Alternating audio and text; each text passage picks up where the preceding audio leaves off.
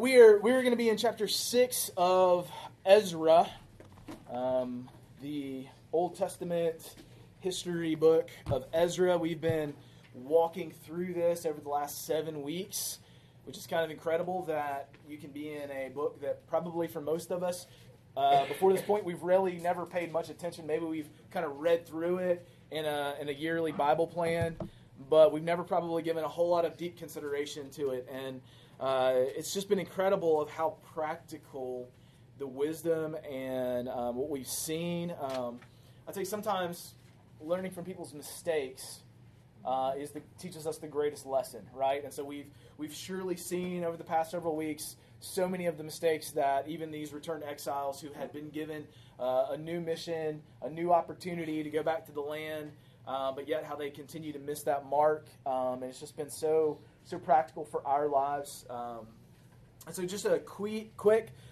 catch up in our story. If you haven't been with us, we've been really talking through, there was the people of God were exiled for 70 years, which means that they were removed from their homeland. And so for 70 years they lived in a place called Babylon under the rule of another empire, of another nation. But God, even through all of that, was making promises that He was going to bring His people back, to return them back to the land. And so they were able to do that through God working through some pagan kings in Persia. And they were able to return. We talked about how the mission God gave them was to rebuild the temple. And we're going to talk specifically today about the significance of the temple and why that was important. While that was an important place, it wasn't just like we think of going to a church building. There was a much deeper significance to the temple there.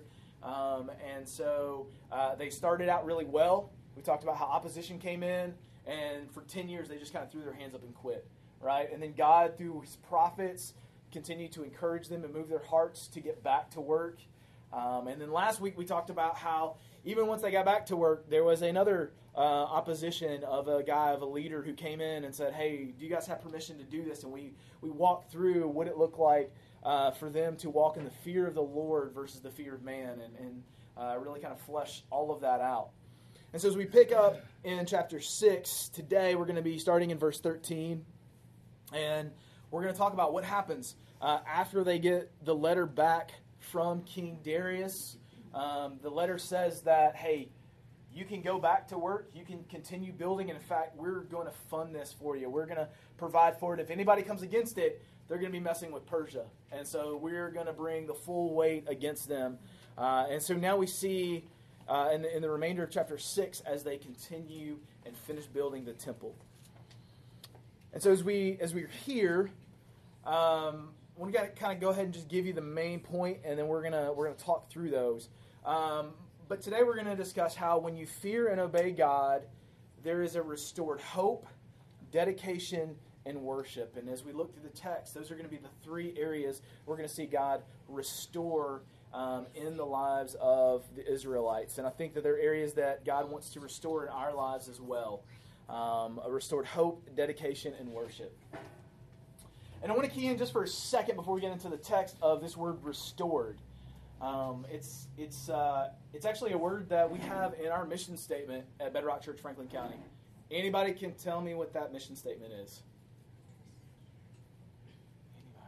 Bringing rescue and restoration to the gospel of Jesus. Thank you very much. Bringing rescue, right? The rescue of the gospel that Christ came in.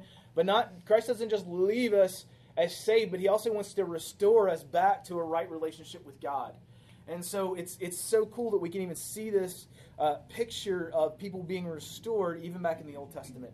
And restoration is it's returning something to its former glory or condition, right? It's taking it back.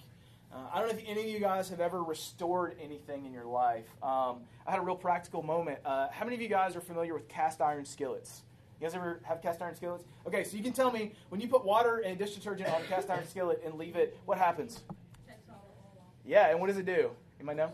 It rusts, right? I didn't realize that this week, so I cooked something really gross and grimy in there, and so I just scrubbed it off and put it out to dry. And when Nicole flipped the skillet back, I was like, "What happened?" She flipped. Right? She flipped. Yeah. That was actually my skillet shift. She was completely okay with it.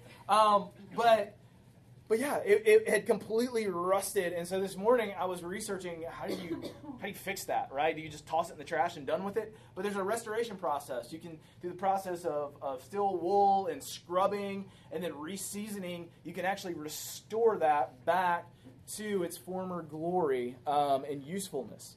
And in the same way, we see that God does that in our lives. God restores us back. And he's been doing that since the beginning.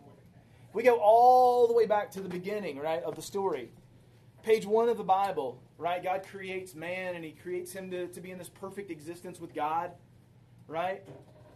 And then as we get to about the third page in the story, in chapter 3, what does man do? He messes it up, right? He completely takes that relationship, and he trashes it, and he stomps on it, and he says, I don't care about this anymore. I'm done. It's, I care about myself and what I can get. He completely breaks this relationship. And in the pages of Scripture from that point on in Genesis 3 all the way to Revelation, it's this incredible story of a loving, caring God that is working this restoration plan to bring us back to that moment where we're back in perfect relationship with God. We'll talk about that today. And I had another opportunity to restore something when I was in high school. My dad thought it was a good idea to buy me a 1967 Chevrolet Camaro. And praise God that he did, because that was a lot of fun. But when we got it, I thought, man, I'm going to be driving this, right? I'm 16. I'm going to be driving this. I think I got it when I was 15. And I was like, I'm going to be driving this by the time I'm 16. But then we got into the restoration process. And any of you guys have ever been through that process with a vehicle, I remember we drove it home. It had been parked under pine trees for like 10 years. And so it was just completely rusted out. And my mom looked at my dad and she's like, there's no way this thing will ever be worth anything.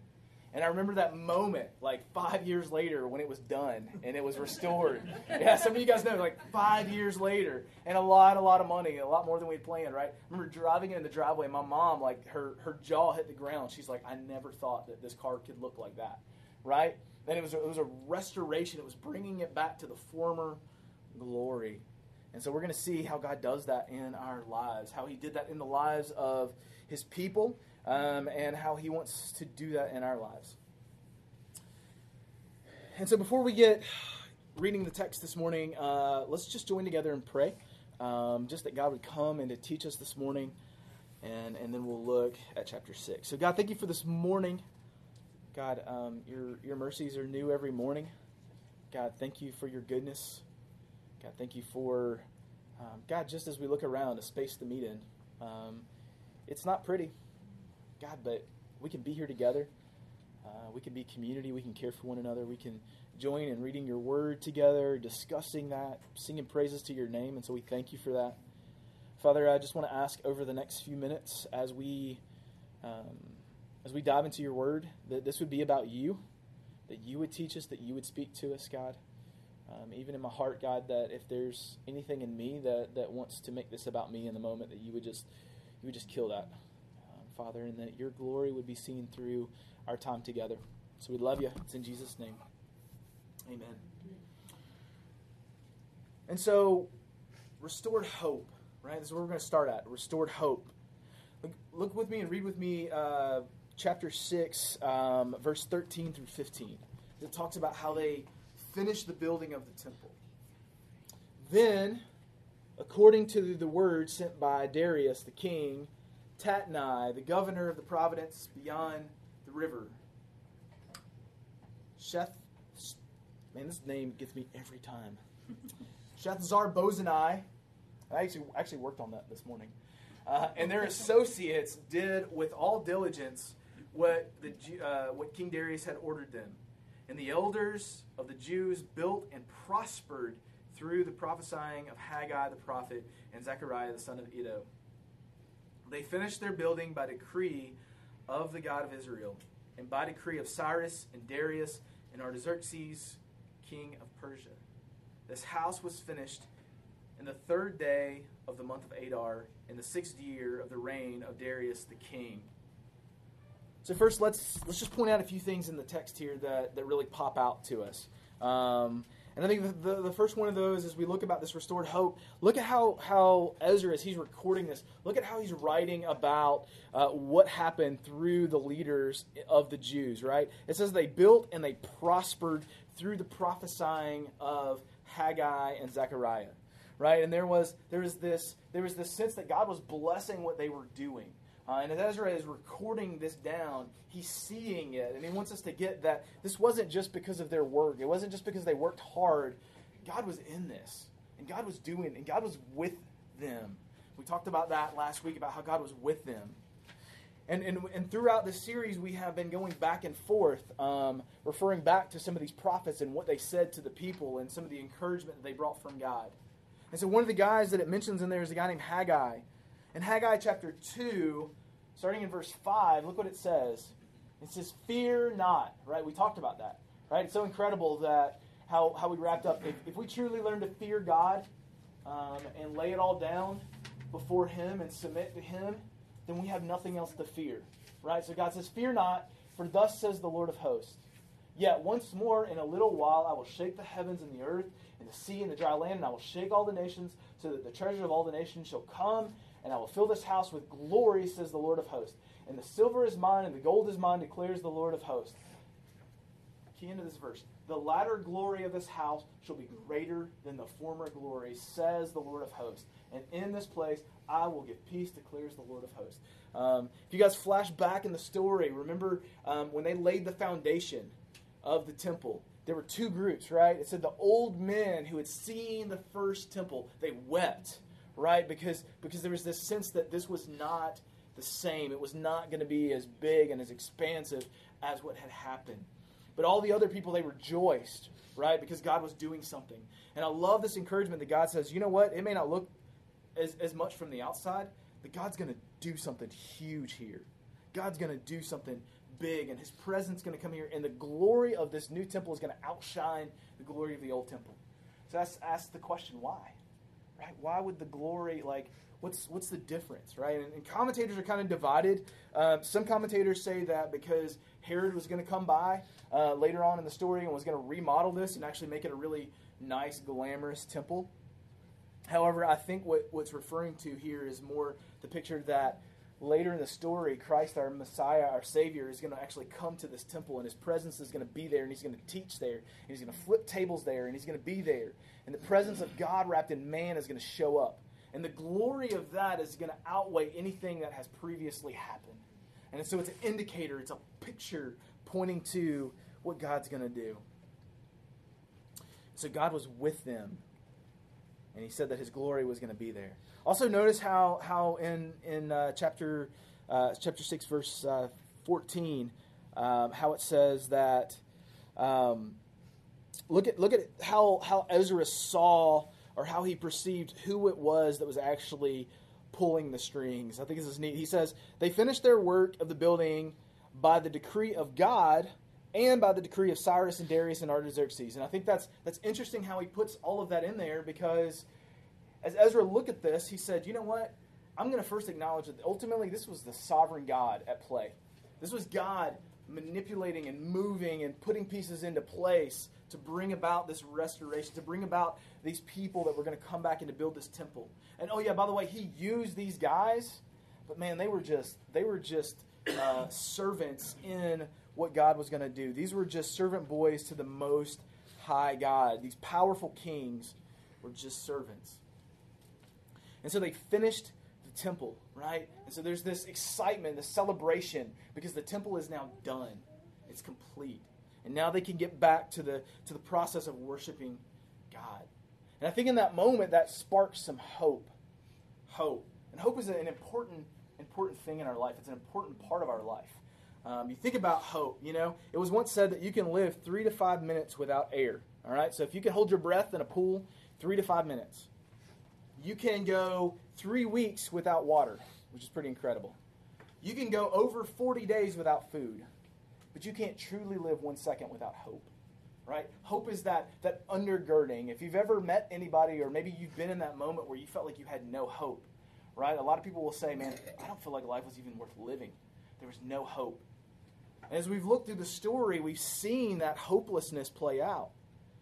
But as God has worked through the Israelites, as God has been in this process of restoring and building back this temple, there's a restored hope in what God is going to do in the promises of God.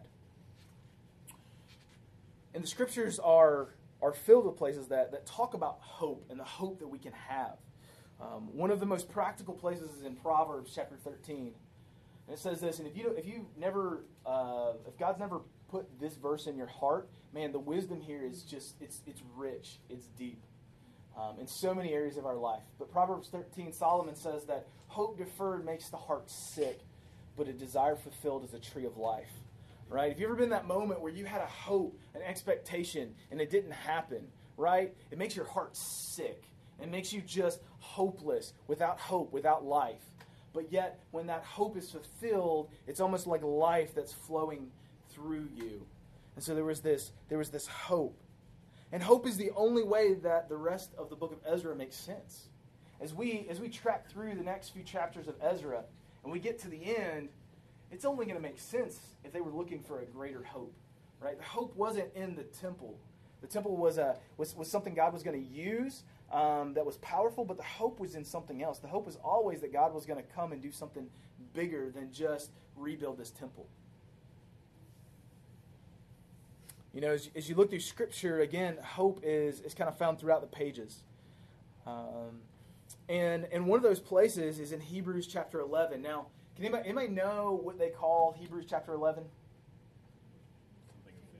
The great chapter of faith, the hall of faith, right? And it's these stories of these incredible people that God used and had huge amounts of faith. So you get stories about Abel and Noah and Isaac and Abraham and Jacob and Moses and David and Solomon and Samson.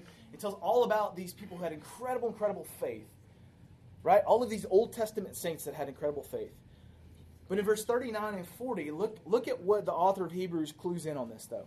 He said, and all these, though commended through their faith, did not receive what was promised, right? So even though they were faithful and they were looking, it hadn't come yet. That thing they had hoped in wasn't here yet. Since God had provided something better for us, right? Can we just say that? Something better. Say better? Better? Better, right? Something that is better, that's apart from us, that should not be perfect, should not be made perfect, right? So there's a hope, even in these Old Testament saints, that there was a hope of something that was going to come, that was going to be better. And God is restoring this hope. In 2 Corinthians chapter 1, verse 20, Paul says this, for all the promises of God, we shared this in like week 2, all the promises of God find their yes in Him. Who's Him? Jesus. That is why it is through Him that we utter the amen to God for His glory. Another one of those prophets that was coming to encourage the exiles was a guy named Zechariah. And in Zechariah chapter 9, look at this promise of hope that Zechariah shares with them. Rejoice greatly, O daughter of Zion. Shout aloud, O daughters of Jerusalem. Behold, your king is coming, the one that you are looking to, the one that God has promised ever since the beginning, ever since chapter 3, verse 15 of the Bible, that God is going to come and bring one that is going to free us from the bondage of sin. Right? He's coming. Righteousness and having salvation is He. And then notice this next line. Humbled and mounted on a donkey, on a colt, the foal of a donkey. Does that timeline in your mind anything? Does that like flash forward to a moment in the gospel story, right? When Christ was going to come in on that Palm Sunday, riding in on a donkey, and they're going to say, Hosanna, praise, praise, Hosanna, right? And so here we have this prophet that is speaking that there's going to be something to hope in. Your king is coming. If we jump down to verse 12 of Zechariah 9, I love this phrase, and I think this is something we should hold on to. He says, return to your stronghold, right, to God, O prisoners of hope. Prisoners of hope. Think about that, right? Are we prisoners of hope? Right? Have we so captured ourselves in the hope of what God's going to do that we consider ourselves like just sold out and prisoners of hope? I know in my experience in my life, a lot of times I feel like I'm a prisoner of hopelessness. Right? There's times that, yes, in my head, I'm like, yeah, God's there and God can do everything. But God, you don't know what I'm going through, right? And even though in my mind I kind of acknowledge that, in my heart, right, I don't feel like I'm a prisoner of hope. I feel like I'm a prisoner of hopelessness. I feel like I'm just kind of have no hope. And so the encouragement is that God is going to restore that hope. And for them it was the temple, right? Through the temple, God was going to restore that. And ultimately, what was going to come was this Messiah, the ultimate hope. As we continue in chapter 6, next we see not only restored hope, but also restored dedication. We're going to pick up on this in verses 16 through 18. They finished the temple, and so now they're going to dedicate it. Look into the process they do this. Verse 16 says, "And the people of Israel, the priests and the Levites and the rest of the returned exiles," what did they do? They celebrated the dedication of this house of God with joy. And they offered at the dedication of this house of God 100 bulls, 200 rams, 400 lambs, and as a sin offering for all Israel, 12 male goats, according to the number of the tribes of Israel. That's kind of an interesting point. Maybe y'all can discuss that in your life groups this week. Verse 18, "And they set the priests in their divisions and the Levites in their divisions for the service of God at Jerusalem, as it is written in the book of Moses." So what are they going to do? They're going to have a dedication of this temple, right? There's going to be a celebration coming, but they're going to set this temple apart. They're going to dedicate this temple. And how do they do that? It says that they do it with joy, not under compulsion, right? We don't get the sense that they're doing this because they're somehow forced, they're tied to some legalistic rules. We're going to see here in a minute that they're celebrating and there's joy that's coming in this dedication. And this word dedication, right, it's not a word that we use a whole lot today. What are some situations that we may use that word dedication in today? Baby dedication, okay? So you come to church and it's a picture that parents want to do what? Can you help me with that? What do parents, what's the purpose of child dedication, baby dedication? Making a promise. Making a promise that you're going to set this child aside, right, to God, that this child's life, hopefully, and as parents, it's really more of a dedication of the parents, that we're going to dedicate ourselves to raising this child in a godly home under the fear and the admonition of the Lord, right? That is that. So there's that dedication. Anything else you guys think of that gets dedicated? Like the beginning of a book or something. Beginning.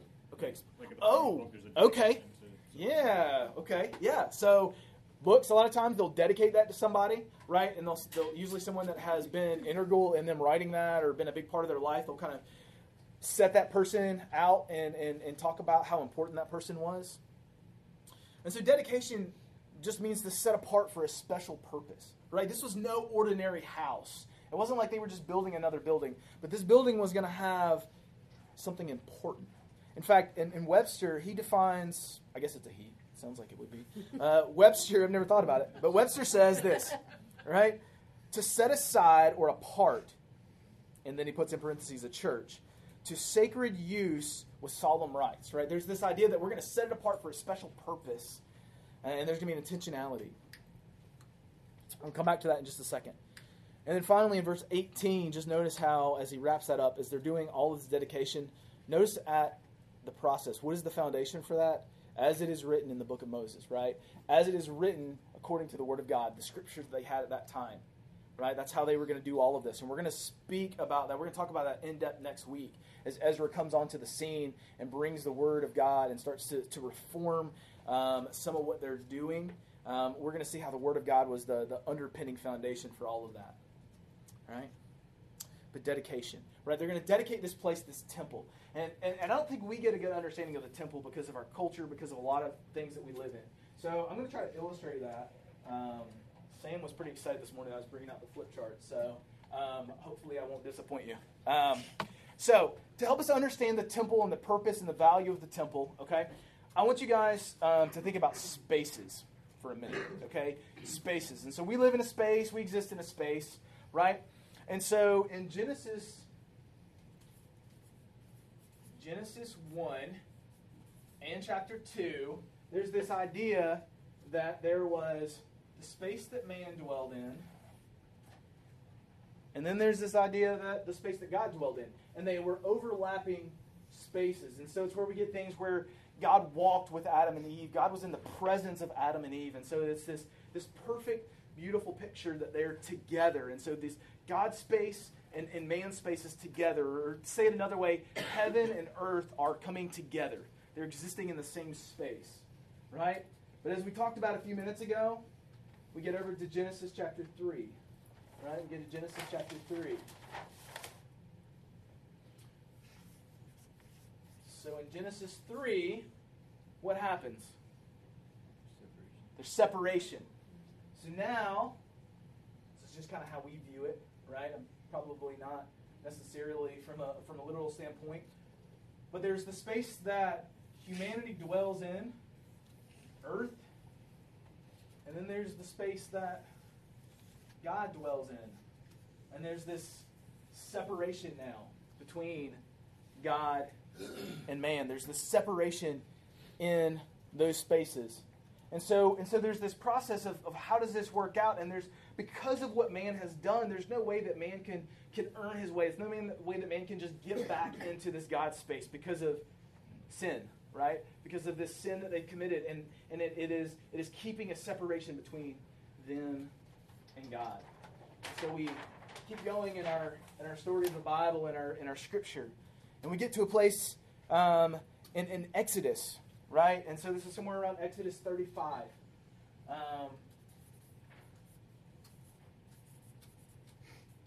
35, and this goes all the way up to the big G is for the gospel, okay? And so in Exodus 35 and kind of following, Moses lays out this plan of a place that God and man can exist together. And the first place is called the tabernacle. It was this tent, this portable space that they would set up and they could take with them as they were kind of nomadic at this point, and as they were traveling along. And so now you have God's space. My circles are off. They're getting worse. And you have man's space. You have earth. You have heaven and earth. And this overlap that exists right here. Right? This overlap. It was the tabernacle. Right? It was the tabernacle. It was this place that the presence of God could come and dwell amongst the people. And later, that became a permanent dwelling place, which was called the what? Still with a T, it still works. The temple, right? So the tabernacle was the portable space that God could come and meet with his people. And then the permanent space was the temple. And so that's what we've been talking about. And what makes this temple so set apart was not that it was this big, beautiful building, but it was a place that the presence of God would come and still could be around his people. But see, there was a problem with that, though, right? Because it wasn't that same picture that we saw back here, right? It wasn't this complete, wonderful, coexisting space where they were both in the same space together. But there were some rules, right? There were some guidelines. There were some things that had to happen in order for these two spaces to exist together. And so one of those, right, was there was a special place set aside in the temple, right, called the Holy of Holies. And it was this place where the presence of God would actually dwell. And it would come down and the presence of God was there. And the problem was that all the Israelites couldn't go in that space, right? Who was allowed to go in that space? Do you guys remember? The high priest, right? And so you have one guy, and how often was he able to go in there? One time a year, right? And so that is all of the presence of God, is that you got one guy representing all of Israel, one time a year, to make a sacrifice in this place, right? That is not the picture of what God was going to do in this idea of restoration. So we keep going in our story. So now we get to the Gospels. We get to the New Testament, right?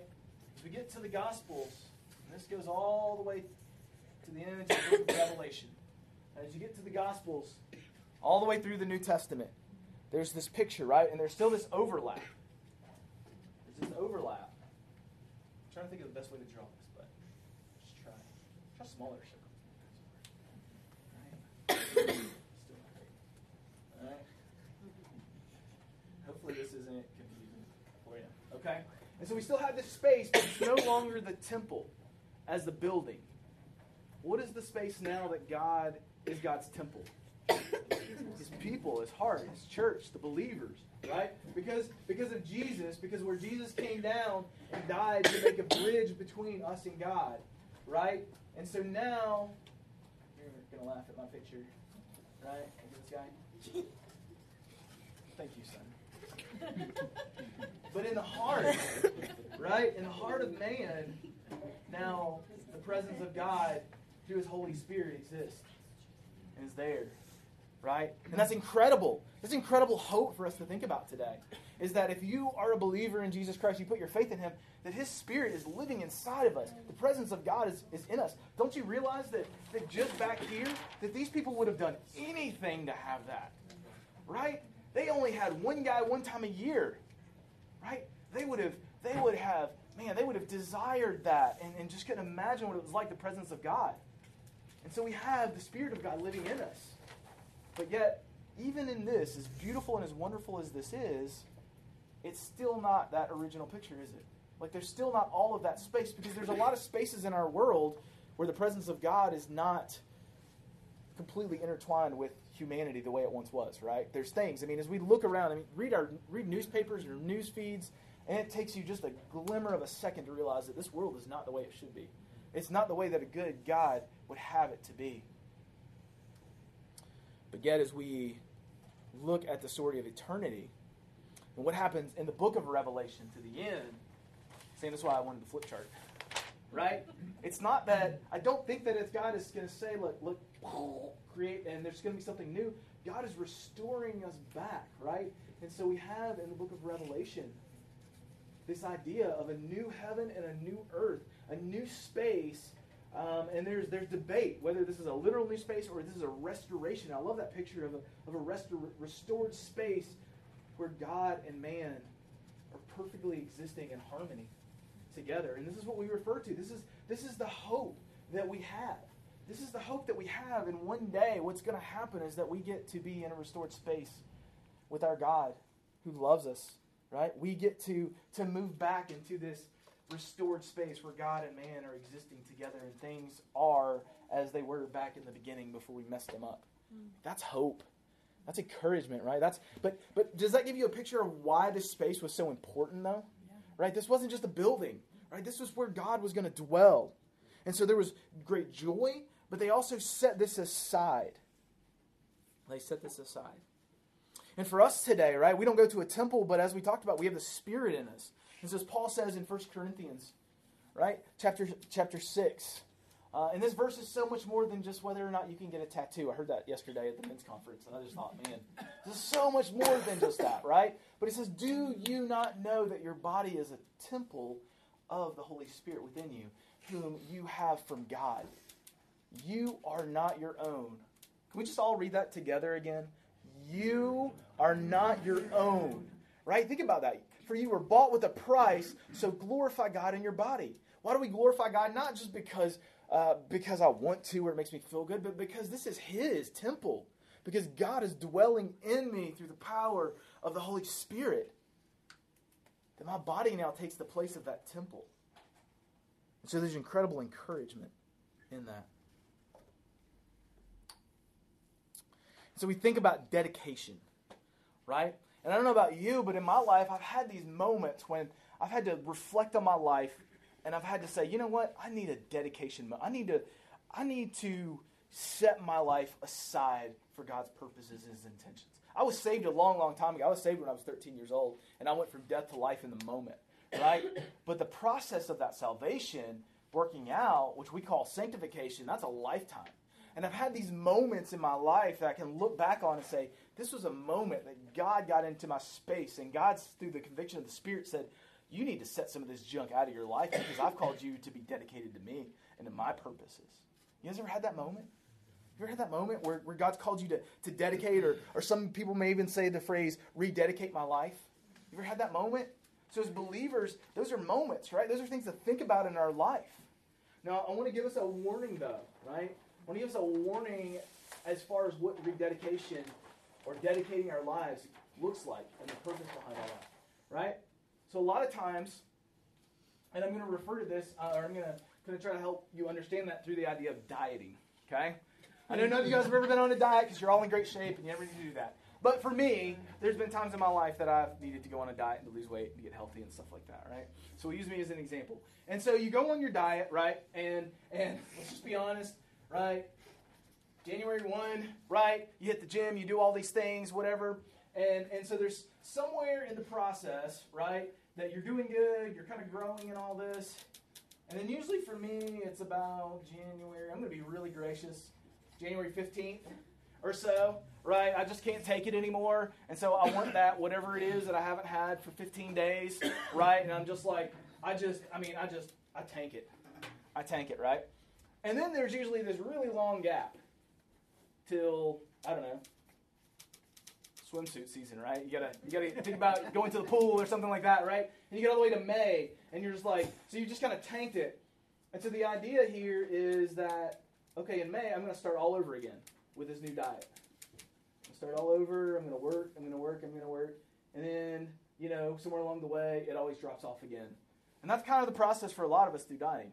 But that's also the process that happens in our spiritual life a lot of times, right? We'll go through these moments, we'll have these experiences, these incredible interactions or experiences with the presence of God. And we're doing good, and we're growing, and that is exactly what God wants us to do, and we're learning. And then somewhere along the way, a situation or just our own selfishness, something gets in the way. And we just kind of lose focus of that, right? And we drop it off, and we drop back down here. And then we get another one of these moments, right? We have another one of these moments where it's like, man, we messed up. Let's try it again. So we're going to rededicate. We're going to start over again, right? And I don't think that's how the Bible tells us how we should live as followers of Jesus Christ. I don't think that's the picture. I'm going to use all my paper in one day. Awesome. My boys will love it, though, because they'll have plenty of paper to cut up, right? But here's what I think that process for a believer should look like. And I think we need to understand this, right? And so we are called, right? So there's that moment of salvation, and we're called to grow in maturity. But let's just be honest. There's going to come moments in our lives that, because of our selfishness, because if we lose focus, we're going to dip down a little bit, right? We're going to lose our focus. We're going to lose focus on Christ. But those shouldn't be moments that we just think, oh man, we just need to start over and just do this thing again. I just need to give my life to Christ again. I'm going to start all over, right? You're saved. Like, He's got you. He says in John 10 that if you're His sheep, that He's got you, and nobody's able to pluck you out of His hand. He's got you. And so as we encounter these moments, it needs to look more like this. That yes, we take a dip, right? And we go through things and they get hard. And we may, over the course of our life, we may hit several of those moments. But the overall trajectory, right, of our spiritual growth should continue to be moving closer and closer. And this right here, this is the image of Christ, right? This is what we're going toward. We don't start out here looking just like Christ, right? We're saved by Him, but this is a lifetime process of trying to look more and more like Him. And so we should continually be growing in that. And I heard somebody say that if you're not the most mature person in Christ today, at any point in your life, you need to really think about and look at your life. Right? We should always be growing in this. And yes, we need to acknowledge there's going to come moments. There's going to come still flesh that we battle with and things that we struggle with. But we should continue to be growing. And so I want to ask you guys to think about this for a second. Have you had that moment that you set your life apart for God? Hopefully you've had that salvation moment. If not, man, we would love to talk with you about that today, and we can get that taken care of today. There'd be nothing greater than for us to tell you and talk to you about how you can come into a vibrant relationship with Christ. But for those of us, and I think that's probably a lot of us in the room that have been on this journey with Christ for a long, long time, for most of us, right? And we've had those dips, right? Are you in a place, right? Maybe you just need to take that moment today and just rededicate, right? Refocus your life, right? Realize that, man, I've been kind of sliding here. And I just need to get my focus back, right? Because I know that this is a journey and I need to continue to grow toward godliness. So what I'd like you guys to do, as we like to do here, we like to break up in groups. And I just want to say, it's okay if the groups need to be a little bit larger. I don't want, just two people together, because that really kind of makes not for great discussion, right? So it's by the time you heard what both of you had to say, it's okay, so at least 3, 4, 5, 6, whatever. But I'd like you to get into a group, and I want you to discuss this question, right? Have you ever had a dedication experience in your walk with Jesus, right? So if you are a follower of Jesus, have you ever had that moment? And if you have those moments in your life been more of a commitment to Christ and an acknowledgement that I need to set my life apart? Or have you kind of looked at them as a restart, right? Have you looked at them as a restart? One thing I wanted to mention too is just as a resource, if that whole picture of God's space and our space, like if that was intriguing and you want a little bit more in depth on that, there's actually a really, really helpful video out there from the Bible Project. From the Bible Project, and so it's about a 6-minute video that goes into that, and it's illustrated, and they draw much better circles than I do. But it's a really helpful place if you want some more information about this God space, our space, and how all that works out together. That's where I got a lot of this information from, was from their video. BibleProject.com/explore/heaven-earth. Okay, and so if you want more information, do that. Go watch that video. They got tons of other really helpful videos there as well. But hopefully there's an encouragement for us to dedicate our lives, to set our lives apart for Christ. But finally, in verse 19 through 22, we're going to see what happens after the temple has been built, after it's been dedicated. Now what do? Well, they celebrate, right? And what does celebration look like? It looks like worship. So verse 19 says this: on the 14th day of the month, the returned exiles kept the Passover, right? Like, underline that. That's a huge moment with so many hyperlinks back to it. We're going to talk about that in just a minute. For the priests and the Levites had purified themselves together. All of them were clean, so they slaughtered the Passover lamb for all the returned exiles and returned exiles, for their fellow priests and for themselves. It was eaten by the people of Israel who had returned from exile, and also by everyone who had joined them and separated himself from the uncleanliness of the people of the lands to worship the Lord, the God of Israel.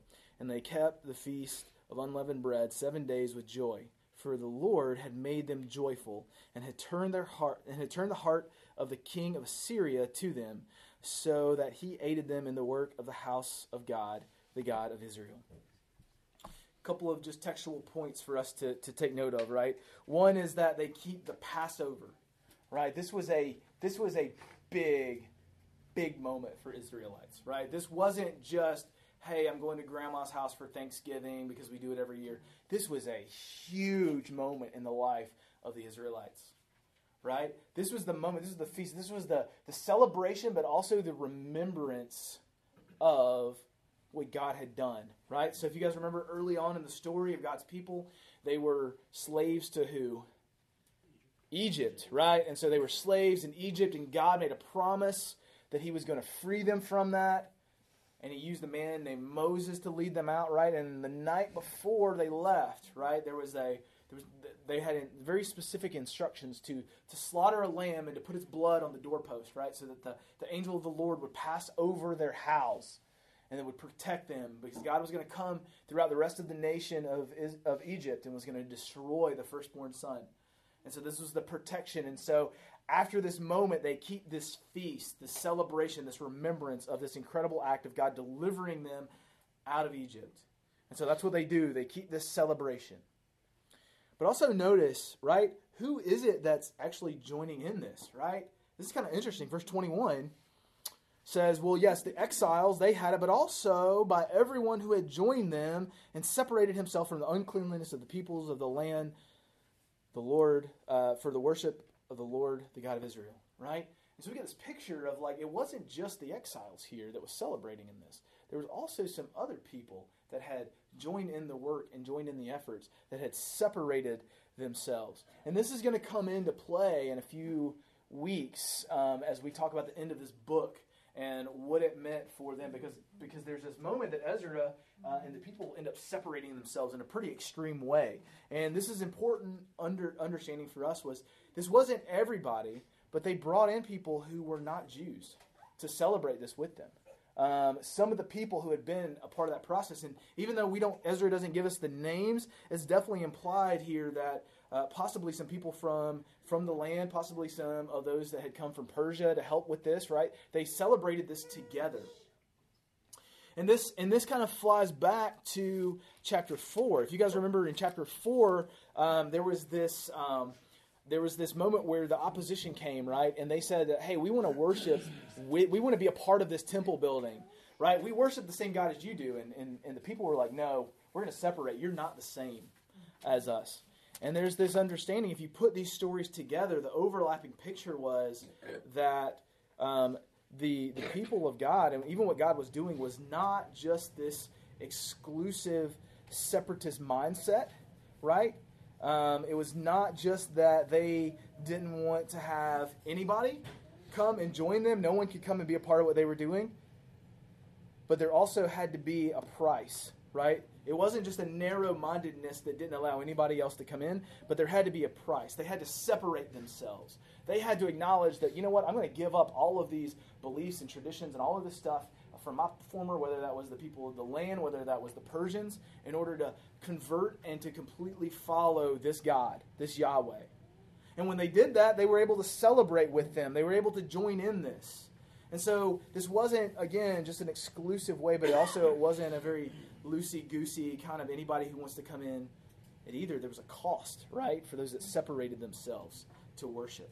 And we know that. Like when God calls us to worship, there's a price to be paid, right? It's laying down of ourselves, acknowledging and submitting to Him. And so that's what this was. Also notice that as it talks about their celebration, right, it says that, what is this in verse 22? It says that that the Lord made them joyful. We talked earlier about how this hope had sprung joy, and here we see that the source of that joy was from God. I heard it said yesterday that, you know what, we can't bring ourselves joy. We can't bring ourselves hope. We can't bring ourselves to love people. That's what God does in us. It's the power of God that brings joy. And so God here is bringing joy as they worship to Him. And then one other little side note here, just so it doesn't trip you up, it says the king of Assyria. This is just a reference, another name for Darius, the guy who was in charge. But don't lose the fact of what God's doing here, right? Yahweh God is turning the heart of His king in order to use him for His purposes.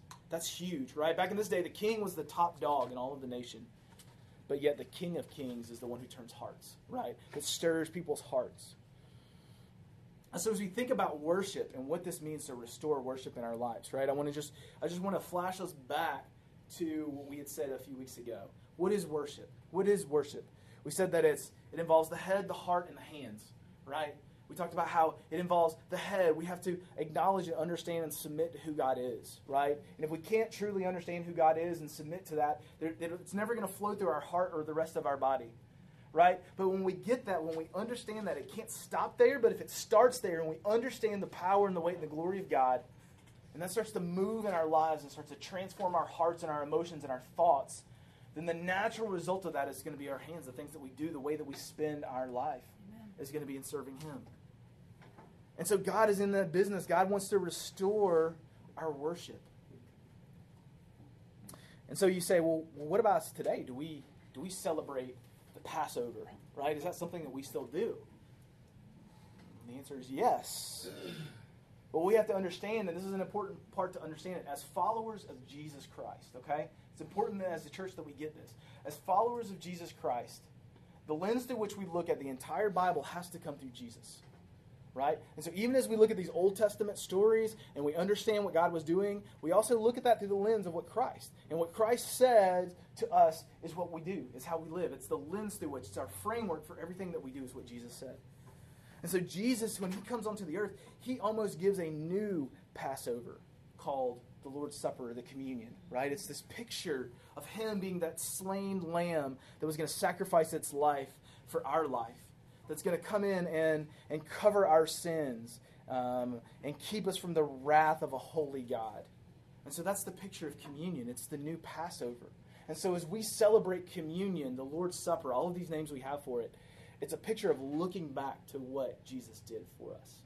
During the break, I was interested to see what Truett was doing. He was drawing something over there, and I was like, "What are you drawing?" And he's like, so he showed me this, and he's like, "Look," he's like, "There's God, and the backwards J, that's Jesus, right? And we're working on that, and I probably still couldn't do better than that. Y'all saw my circles.